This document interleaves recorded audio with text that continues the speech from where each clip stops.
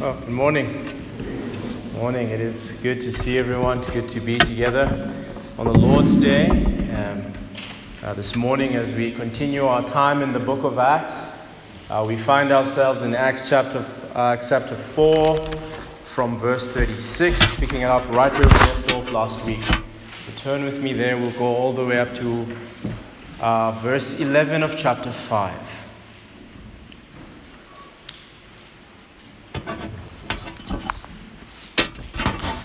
Thus Joseph, who was also called by the apostles Barnabas, which means son of encouragement, a Levite, a native of Cyprus, sold a field that belonged to him and brought the money and laid it at the apostles' feet. But a man named Ananias, with his wife Sapphira, sold a piece of property, and with his wife's knowledge, he kept back for himself some of the proceeds and brought only a part of it and laid it at the apostles' feet. But Peter said, Ananias, why has Satan filled your heart to lie to the Holy Spirit and to keep back for yourself part of the proceeds of the land? While it remained unsold, did it not remain your own? And after it was sold, was it not at your disposal? Why is it that you have contrived this deed in your heart? You have not lied to man, but to God. When Ananias heard these words, he fell down and breathed his last. And great fear came upon all who heard of it. The young man rose and wrapped him up and carried him out and buried him. After an interval of about 3 hours, his wife came in, not knowing what had happened. And Peter said to her, tell me whether you sold the land for so much. And she said, yes, for so much. But Peter said to her, how is it that you have agreed together to test the Spirit of the Lord? Behold, the feet of those who have buried your husband are at the door, and they will carry you out. Immediately she fell down at his feet and breathed her last. When the young men came in, they found her dead, and they carried her out and buried her beside her husband. And great fear came upon the whole church and upon all who heard these things. This is God's word. Well, church, the text in front of us this morning is confronting us with an idea that we haven't had to wrestle with yet in the book of Acts. And that idea is the piercing purity of God's holiness. What we have in front of us is judgment, a full throttle shout from heaven that God is holy and he is to be regarded as holy by his people. This is the first miracle that is destructive in the book of Acts. When I say destructive, I mean most miracles that we have seen so far and that we will see in the book of Acts are all healing. They restore. But here we have miracles too that are destructive. It's the first one in this volume, and there will be more signs of judgment, more signs in future in the book of Acts that we'll see of judgment, of destructive miracles. But what makes this one unique in the entire book is that this is the only miracle judgment against those in the new covenant community. In the whole book of Acts, this is the only time where we see God stretching out a miracle against those who are in the covenant community. Of course, in the old covenant community, this happened a number of times. There were multiple miracle judgments by God against his people in the Old Testament. You'll remember, for example, in Numbers 12, Miriam was judged with instant leprosy for her racism. In Numbers chapter 16, the earth opened up and swallowed Korah, Dathan, and Abiram and all their families for their rebellion against the leadership of Moses. All of these signs, these miracles of God's miraculous power aimed destructively against the people in his own covenant community communicate one thing.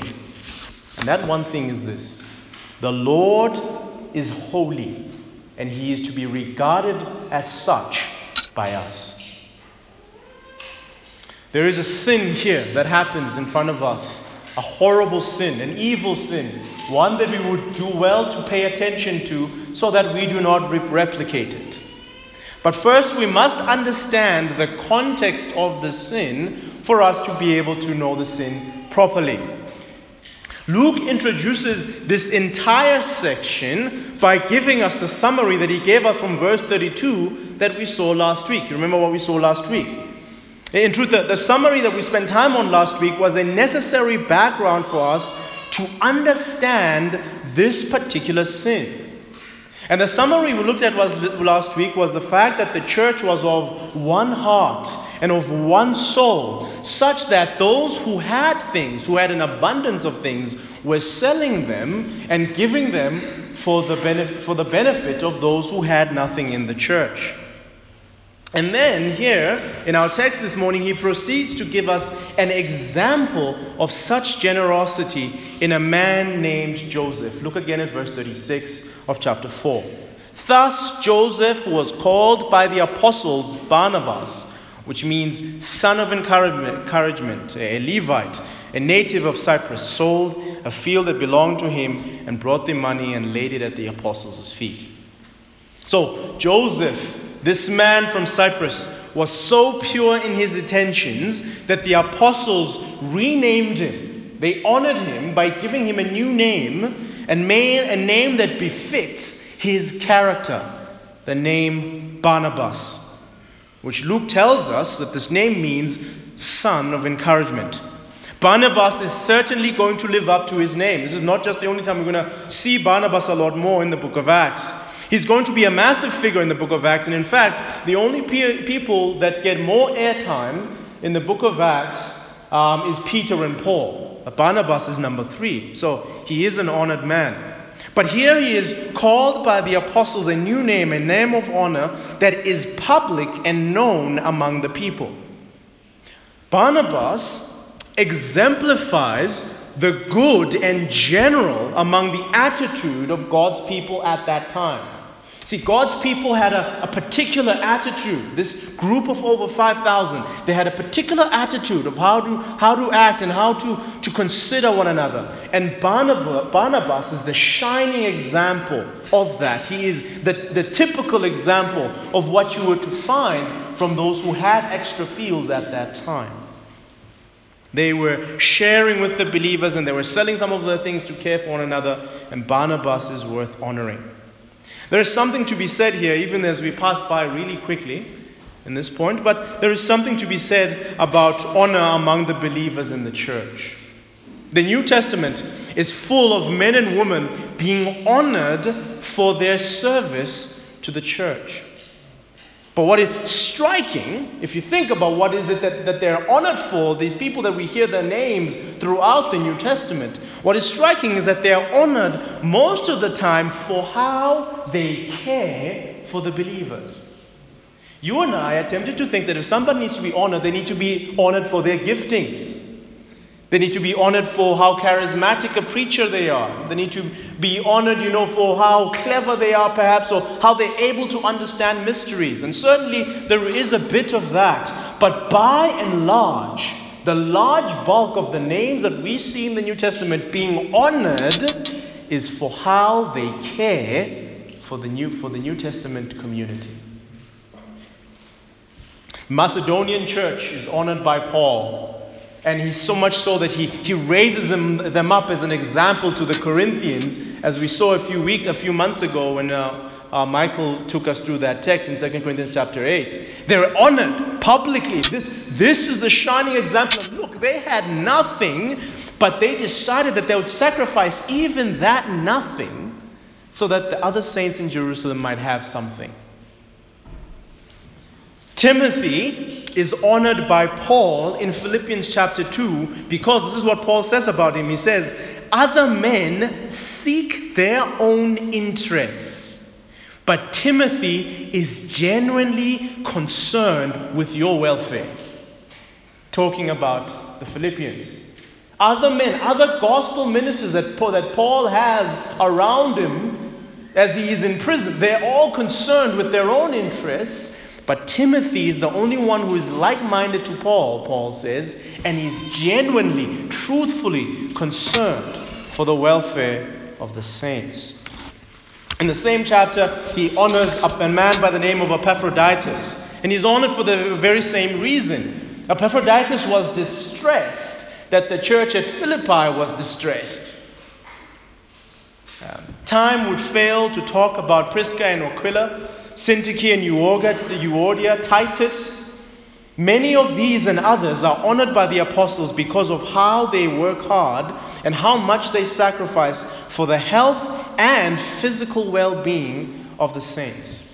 See, the Lord Jesus did say that the greatest among you is what? Your servant. The greatest among you is the one who serves you the most. And the apostles knew that, and they honored those who loved the saints. See, the way to Christian honor is downward.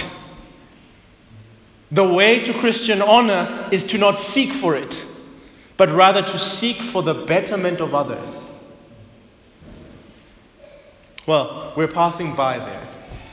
Ananias and Sapphira are introduced to us in contrast to Barnabas and the rest of the church.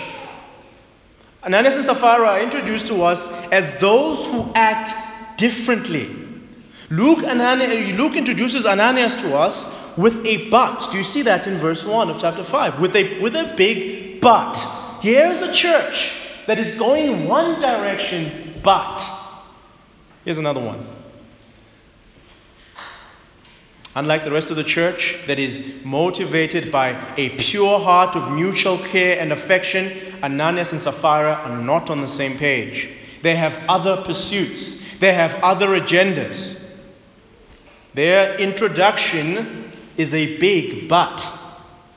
Just imagine we're talking about a matric class, and the principal explains that this matric class this year was hard working. They applied themselves. They were here trying to make sure they get good grades. But John,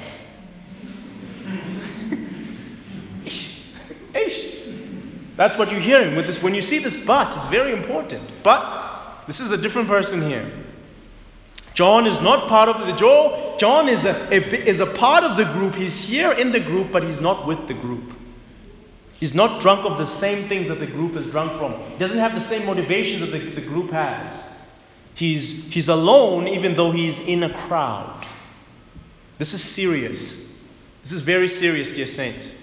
You do not want to be the person who is witnessing God's work around you, being part of the general crowd without yourself having the personal transformation and commitment that the others around you have. You don't want to be the big but in the room. It's very possible that you are part of a group and yet you are alone. You're not experiencing fellowship with God, wonder at His word, joy at His commandments. This text reminds us really that while God can be working in us as a group, it is possible that some of us in here are committed to evil. It is possible that while God might be working, we're seeing baptisms and we're seeing people change, we're seeing people grow. God is really doing that, but it is possible that one of us or two of us here are committed to sensuality, to self-promotion, and they're committed categorically to that. Let this be a warning to us to not be those people. Well, that's the context of the sin. Now I want us to turn our attention specifically to the sin itself. Look at verse 1 of chapter 5 and let's read together. But a man named Ananias, with his wife Sapphira, sold a piece of property, and with his wife's knowledge he kept back for himself some of the proceeds, and brought only a part of it and laid it at the apostles' feet. But Peter said, Ananias, why has Satan filled your heart to lie to the Holy Spirit and to keep back for yourself part of the proceeds of the land? While it remained unsold, did it not remain your own? And after it was sold, was it not at your disposal? Why is it that you have contrived this deed in your heart? You have not lied to man, but to God. There are about 4 things in the way that Luke writes the narrative that gives us a clear explanation, that are building blocks to explain to us the depth and width of this sin.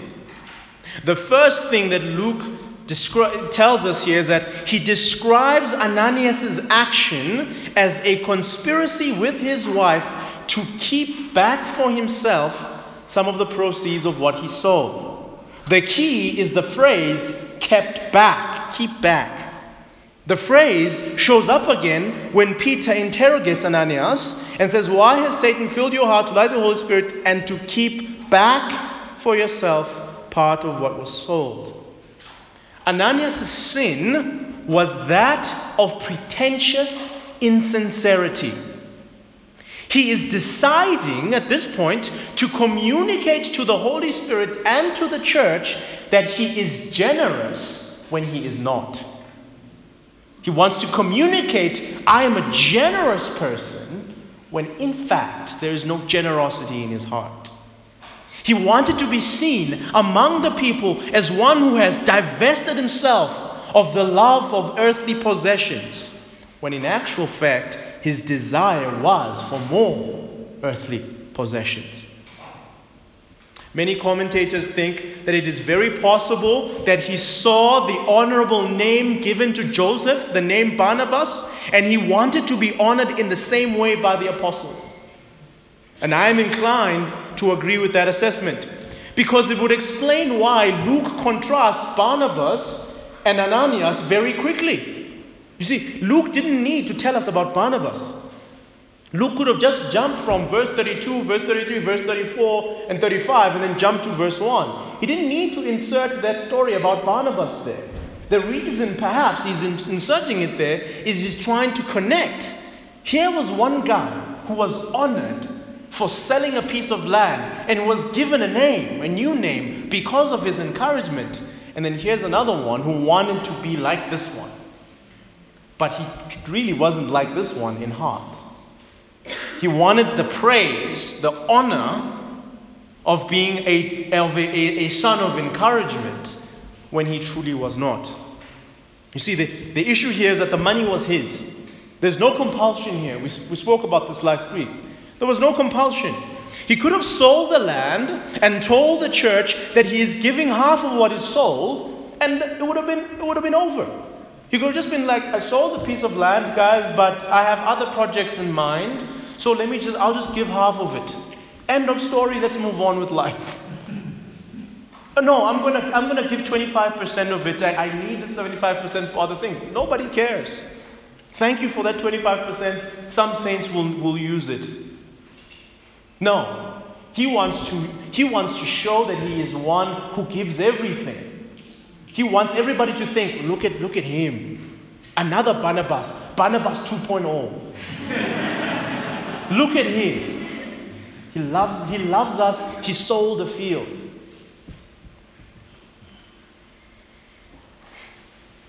See, Peter communicates this and says, but the money was completely yours.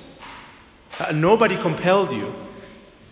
This makes no sense. Why come here and try to deceive the Holy Spirit? This leaves us with a few lessons. Hear me clearly, dear saints. Blessed is the Christian who is aware of his or her own true state of heart. We're all tempted to put forward our best foot. Is that the way you say that phrase? We're all tempted to put our best foot forward. There you go. One writer explains that we all have the tendency to exaggerate our depth of character while dealing with our flaws leniently. We make light of our flaws and make a big deal about our depth of character. And the Bible has a term for this tendency. It's hypocrisy. We consciously or subconsciously put forward a better image of ourselves than really exists. The outward appearance of our character and the inner reality that only God knows do not match. C.S. Lewis explains this in his book, The Four Loves.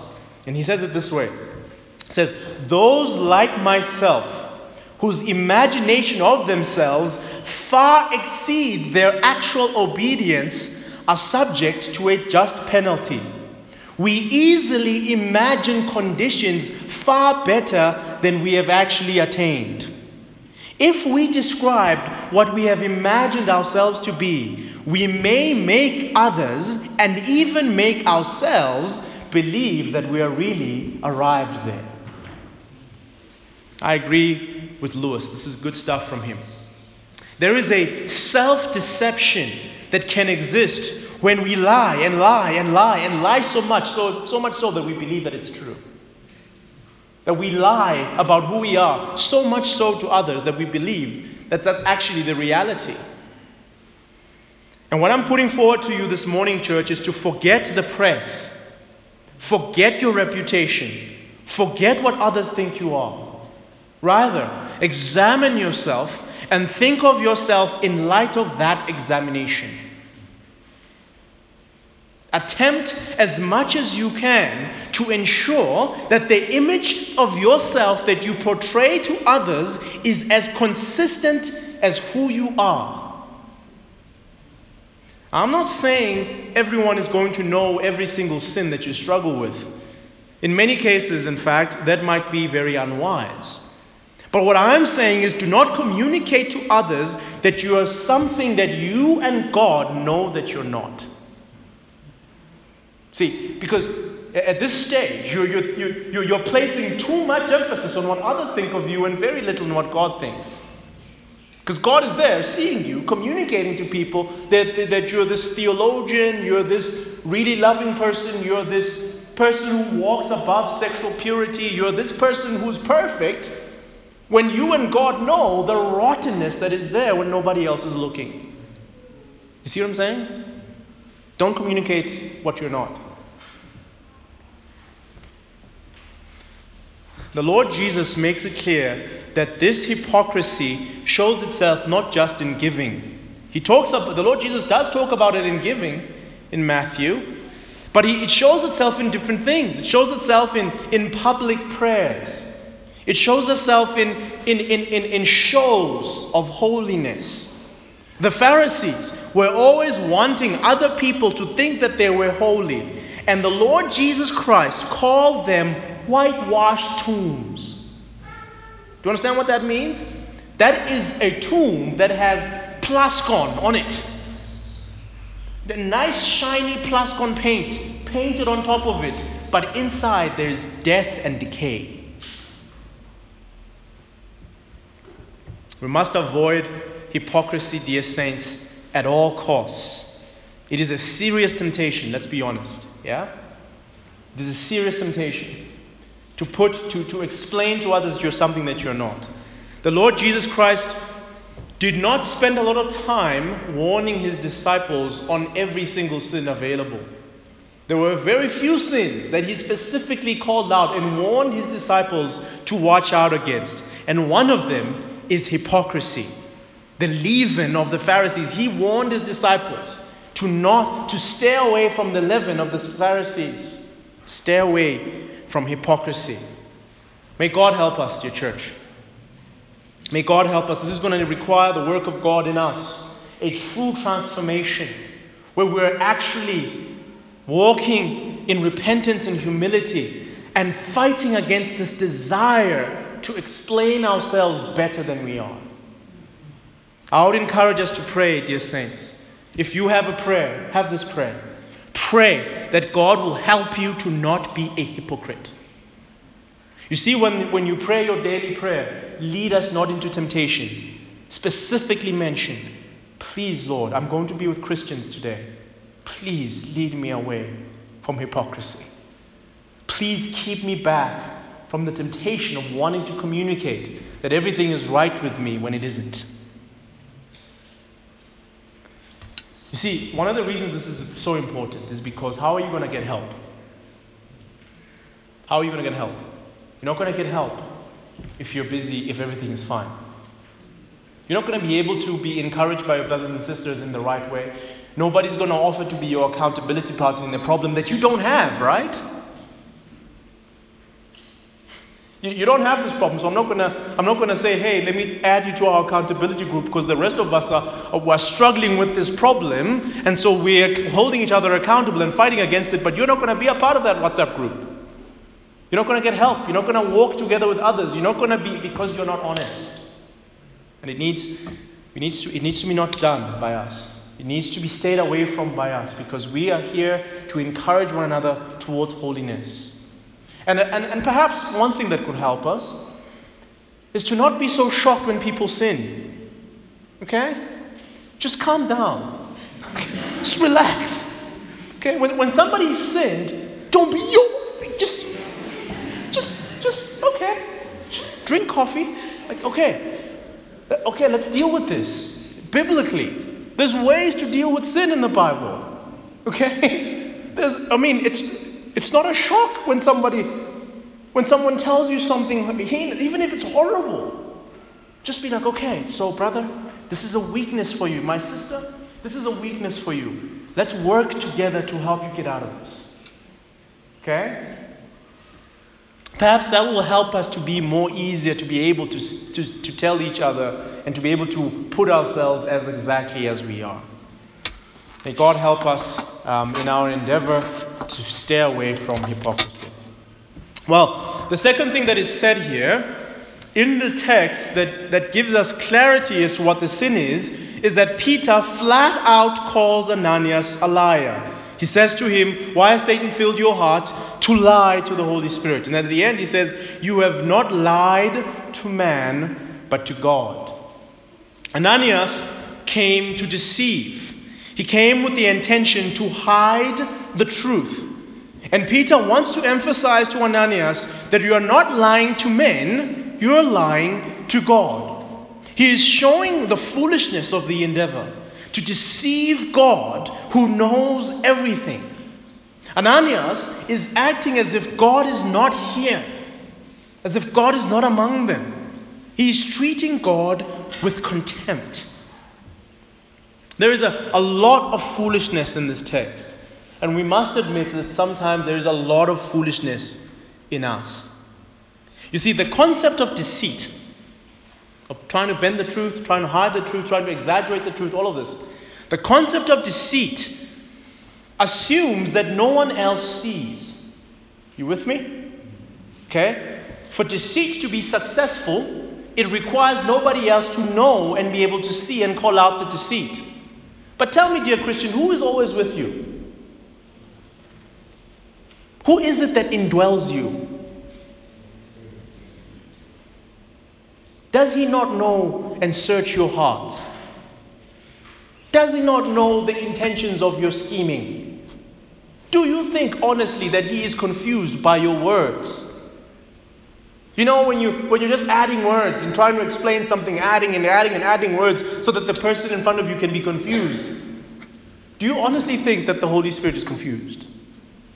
This is foolishness. That's why Peter's asking all these questions. What on earth? What are you doing? Do you honestly think you can lie to God? We must stay away from deceit.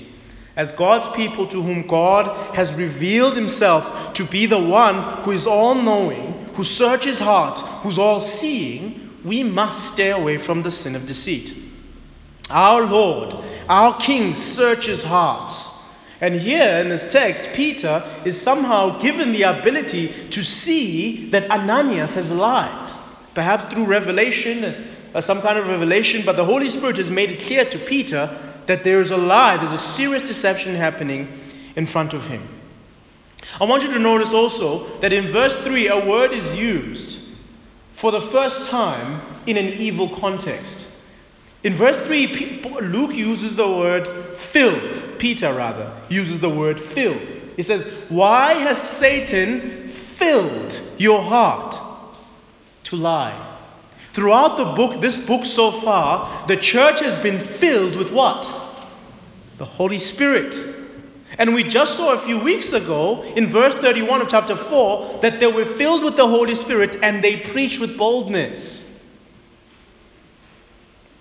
But here Ananias is not filled with the Holy Spirit, he's filled with Satan. Our Lord Jesus, of course, told us who the father of lies is. Satan. He was a liar from the beginning. And when we lie, we act at his behest. When we lie, when we contrive to deceive, especially to deceive the believers, especially to deceive when we've gathered together to try to communicate something that is clearly not true, we are acting at his behest. We must remember, dear saints, that our Lord finds lies to be abominable. In Proverbs chapter 6, he says so. He says he has 7 things that he absolutely finds to be abominable. And one of them is someone who breathes out lies. Breathes out lies, pathologically, just a lie, wanting to lie. And also wanting to scheme and manipulate situations so that people are with you and not with the truth. Dear saints, the case in front of us is rather clear. This is high treason. In the midst of God's people, as God is doing miracles, tongues, healing of the lame man, people being saved, wonderful things happening, the earth shaking. It just shook a few verses ago. The earth was shaking while they were here. God being with them. In the midst of all of that, there is someone who is coalescing with the enemy. There is someone who is listening to the enemy and acting on the enemy's behest. This is treason. A third feature that Luke is keen to stress in this text is that this was a conspiracy between husband and wife.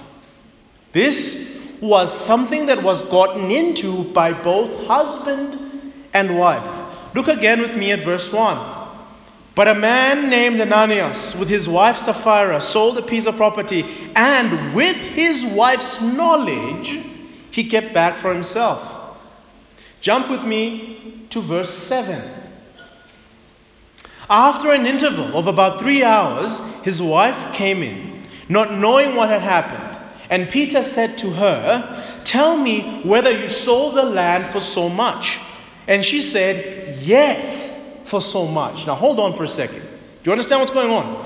Did you sell the land? And he's probably saying exactly the amount. Luke doesn't find it necessary to tell us how much the amount is. But let's just say it's 300 rand. Did you tell me? She's given an opportunity. Tell me, did you really sell that piece of land for this 300 rand? Yes, we sold it for 300 bucks. But Peter said to her, "How is it that you have agreed together to test the Spirit? Behold, the feet of those who have buried your husband are at the door, and they will carry you out." The wife had full knowledge of her husband's plan, and she participated in the same deception. The wife was not coerced into it.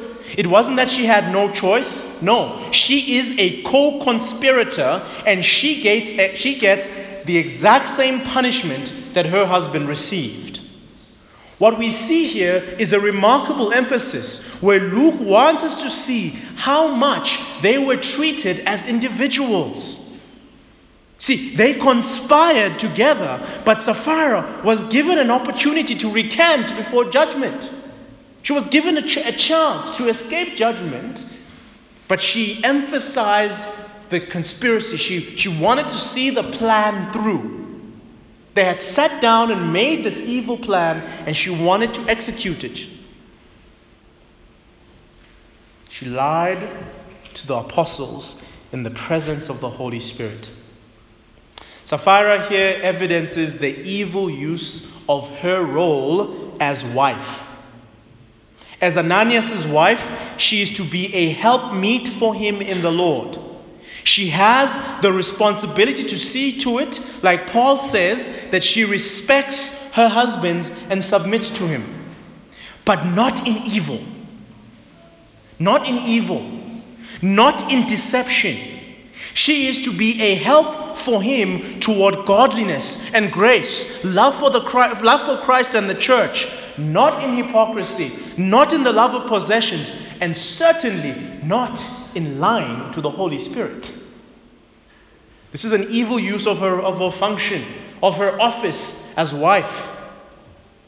There are examples of holy women in the scriptures and in history who opposed their husbands when their husbands were doing evil, and in some cases when their husbands were tempted to pursue evil. My personal favorite example from history is the story relayed by Richard Wurmbrand. Wurmbrand was a Romanian church leader at the time when the Soviets were controlling the churches and telling them what to preach. On one occasion, they were in a meeting of church leaders. And the church leaders were talking and explaining that the message of Christianity must change in order to make sure that the Soviets are happy. But this is what Richard says happened while he and his wife Sabina were sitting down. My wife and I were present at this congress. Sabina told me, "Richard, stand up and wash away the shame from the face of Christ. They are spitting in his face." I said to her, "If I do so and stand up for Christ, you will lose your husband. They will kill me." And she replied, "I don't wish to have a coward for a husband." And he stood up and he was imprisoned. And the story of Richard Wurmbrand, I'm sure many of you maybe might have heard it in the book Tortured for Christ, has echoed throughout the generations. But here was a moment where he was tempted to fall in. And his wife says, "No, we're going to stand. Speak." This is a challenge to the wives in the church and those who wish to be wives. Sometimes your husbands will fail. Sometimes your husbands will fall into various temptations. They're humans, they're not Christ. Sometimes your husbands will flirt with danger, perhaps temporarily weakened in spirit. You are to respectfully determine to not participate in their errors.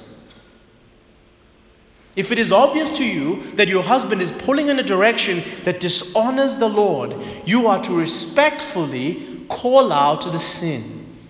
You are not to try to usurp your husband's authority, but God will judge you if you participate in your husband's sin. You see this? God will judge you. He will not hold you guiltless if you participate in your husband's sin. Do not conspire. Dear wives, do not conspire with your husbands to promote evil. And the last thing we must point out regarding this sin here, is that this sin is a testing of the Spirit of the Lord. See what Peter says? He says, "Why have you agreed together to test the Spirit of the Lord?" So there is a way to exhaust God figuratively. God doesn't get tired. But there is a way to exhaust God, to test his patience, to regard him contemptuously. Here, Ananias and Sapphira have acted as if the Holy Spirit is blind. They have acted as if the Holy Spirit is a man who can be confused with words and does not know hearts. It is arrogance, rebellion of the highest order to not regard God as God, to not consider God in the fullness of his attributes. As we read this morning, as Benji so helpfully read for us in Hebrews chapter 3, that the Israelites tested the Lord in the wilderness when they were complaining and grumbling. They come to a place without any water, and they think that the same God who just opened up the sea, the Red Sea, and made them pass through, that God is unable to now give them water to drink in the desert. The same God who did 10 ridiculous plagues in Egypt just a moment ago They have now completely forgotten, and they're now acting as if he does not have the power to give them food in the desert. It's the same thing here. It's testing God. It's pushing. It's acting as though God is not God and He's not within all of His attributes. As if God is somehow inconsistent. As if God is somehow this thing that can be turned on and turned off. We must shy away from this. We must shy away from this act of not dealing with God as God. When you pray, when you talk about God with others, when you're living your life, you need to remember that God is with you and He is God. He is holy. His attributes are full. There is no lack in His attributes. There is nothing that can go over His head. If He had a head, we need to treat Him like He is God and trust in His attributes, and also ensure that we are thinking about His power and judgment when we are tempted to sin. Well, there you have it. The sin is deception. The sin is hypocrisy. The sin is a conspiracy. And the sin is a testing of the Lord. Now, let's turn our attention to the judgment. Come back with me to verse 5. That was the sin. What is the judgment? Verse 5. When Ananias heard Peter's words, he fell down and breathed his last. And great fear came upon all who heard of it. The young man rose and wrapped him up and carried him out and buried him. What happened to Ananias after he attempted this sin? What is it that happened to him? The consuming fire of Israel consumed him. The Lord of hosts consumed him. God struck him down instantly. This wasn't like a shock. Oh, I'm so shocked I was found out. No. This was a judgment. Death instant from God. And when God is striking him down instantly, He makes a point to the surrounding community. And this point is duly heard and duly noted, and it has the desired effect. Great fear comes over the entire church community and all those who heard it. And after about an interval of 3 hours, Sapphira comes in. And as she is given an opportunity to come clean, she doesn't take it. She perpetuates the lie, and look at what happens to her. Verse 10. Immediately she fell down at his feet and breathed her last. And when the young men came in, they found her dead. They carried her out and buried her beside her husband.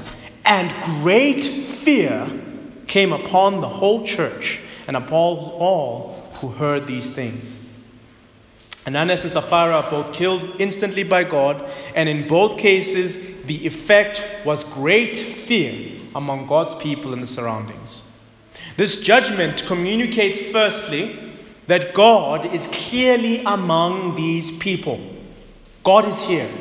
If anybody had a doubt that the God of Israel, the Ancient of Days, the God of Abraham, Isaac, and Jacob, the one who destroys sin on contact, that God, if anybody was wondering if that God is here, now they know He's here. Why? Because somebody tried to deceive and died immediately. See, the Holy One of Israel does not tolerate sin. Sin, He kills it. He destroys the deceitful on contact. If they perpetuate their sin, if they perpetuate their evil, and especially among His people, He will deal with it. He is the one who is here and working miracles, drawing many of them from death to life. He is the one who's doing these wonderful things of salvation. But we must understand that He is God. You see, there is a way to treat the covenant community as if God is not here. There is a way to treat church as if it's man's doing. Think about this. There is a way to treat the church as if it's a man's organization. When people jostle for positions, when people connive and scheme in the church, when people undermine the authority of the leaders, when people create and foster divisions among the people, They are treating the church as if God is not there. They're treating the church as if the church is just some organization that's made by people out there. When people treat the church constitution, here, well, because of this one law here, we need to do things this way, so let's break down the whole thing and try to canvass for votes in the church. That's treating the church as if it's some kind of organization. As if God is not the one who is here among us. As if the Lord Jesus Christ did not say that I am the one who walks among the lampstands. There is a way to treat church as if God is not here. We must be warned, He is here. We must ensure that our ambitions, our attitudes are pure, because the one who walks among us is pure and has no time for evil. The Lord Jesus Christ often, while He was on earth, reminded His disciples that they ought to fear God. He told them not once, not twice, number of times, told them they ought not to fear man. They ought not to fear circumstance. They ought not to fear lack of resources. But if there's something that they should fear God. And they should fear Him appropriately. The Holy Spirit indwells us, and we must know He is offended by our sin. We must, dear saints, be very careful to walk before Him in a manner that honors His great condescension. There's no temple anymore somewhere, in a corner somewhere. There's no temple anymore in Jerusalem. We are the temple. He is here, and He is holy. There's no Holy of Holies anymore. The Holy of Holies is here. He is among us. The earth, one preacher said it this way, that wherever I walk is holy ground. Why? Not because of me, because I'm indwelt by the Holy Spirit. When we gather here on the Lord's Day and we have communion, Paul warns us to rather judge ourselves than to eat and drink communion in an unworthy fashion. Okay, we try to say this whenever we have communion. Listen, if you have a serious sin that you're unwilling to repent of at that moment, if you're busy fighting with another church member and there's no real fellowship between the two of you, save yourself from judgment and do not eat or drink the cup. Save yourself from judgment. Listen, don't care that the people around you there in the seats are going to see that you didn't eat communion. Don't care. Don't present yourself as one walking with a clear conscience when you know that things are not right. Don't care so much that this person are going to see that I said no to No. Rather judge yourself. Because Paul says that if you eat and drink of communion while you are in rebellious sin, while you are causing division in the church, it is possible that you might get sick and die. You understand this? It's not an idle threat. He says some of it has already happened in Corinth. Some of you have become sick and died because of the way you're treating the table. You're treating the table as if it's something other than what it is. That the Holy Spirit is here. That Christ is here with us to strengthen us. Now, of course, the great thing is to try, the encouragement is to repent before. Okay? To remember, there's communion today. Okay, fine, let me drag myself and go reconcile with my sister. Let me make this right. There's communion today. Let me sort it out first. And then, so you can join the table. That's the better thing, the repentance, and then join the table. But if for some reason you have not repented, and for some reason you're still stuck in it, don't care about appearances. God will judge you. We must conduct ourselves, dear saints, with covenant fear. A fear of God that acknowledges Him as holy and set apart. Set apart. This fear that we are to have has an acknowledgement that Jesus, the man, has died for our sins. He has reconciled us to God. We belong to Him. But that has other implications. We now belong to God, and we're not to treat the death of Christ with mockery. But this fear must also acknowledge that we are saved for righteousness. That though we can deceive people, though we can say to people that we're something we are not, the Holy Spirit sees everything. And here's the problem, dear saint. Sometimes the fear that we are called to is put up against the joy that we are called to in the Christian life. Sometimes people want to make these as enemies. Some churches are all about fear. Some churches are all about joy.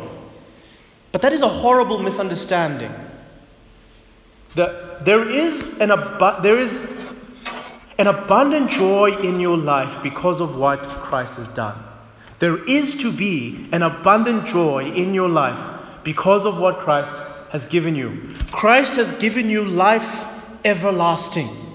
But there is a superficial, fake, unreal joy, a joy that is separated from the fear of God.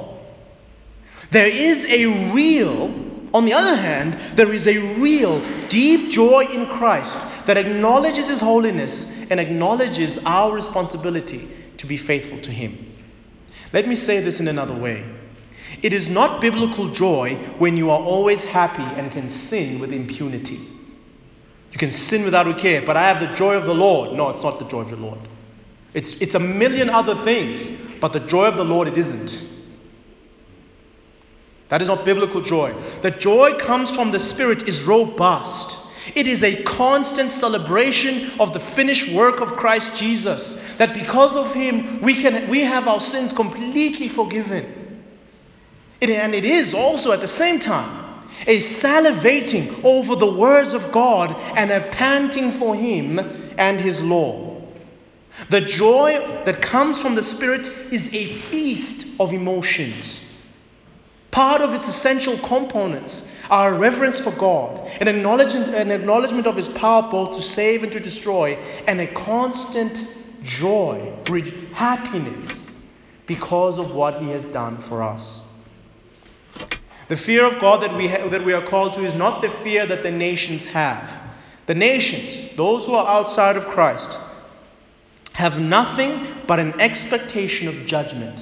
And that is real, deep, a different kind of fear. It's a different category of fear. It's a dread, knowing that I am to be destroyed.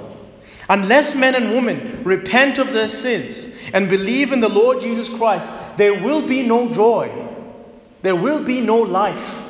And the fear that is to be expected is a gloomy one. Whereas for us who are in Christ, and I would invite you, if you're not in Christ, to come and have real joy.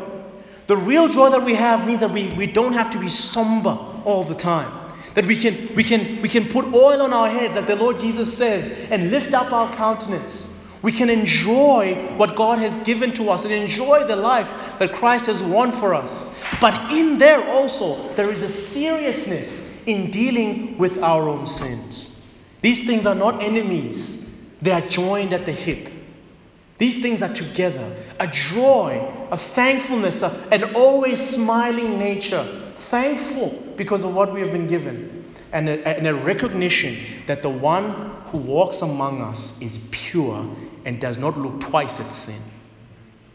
Let's pray.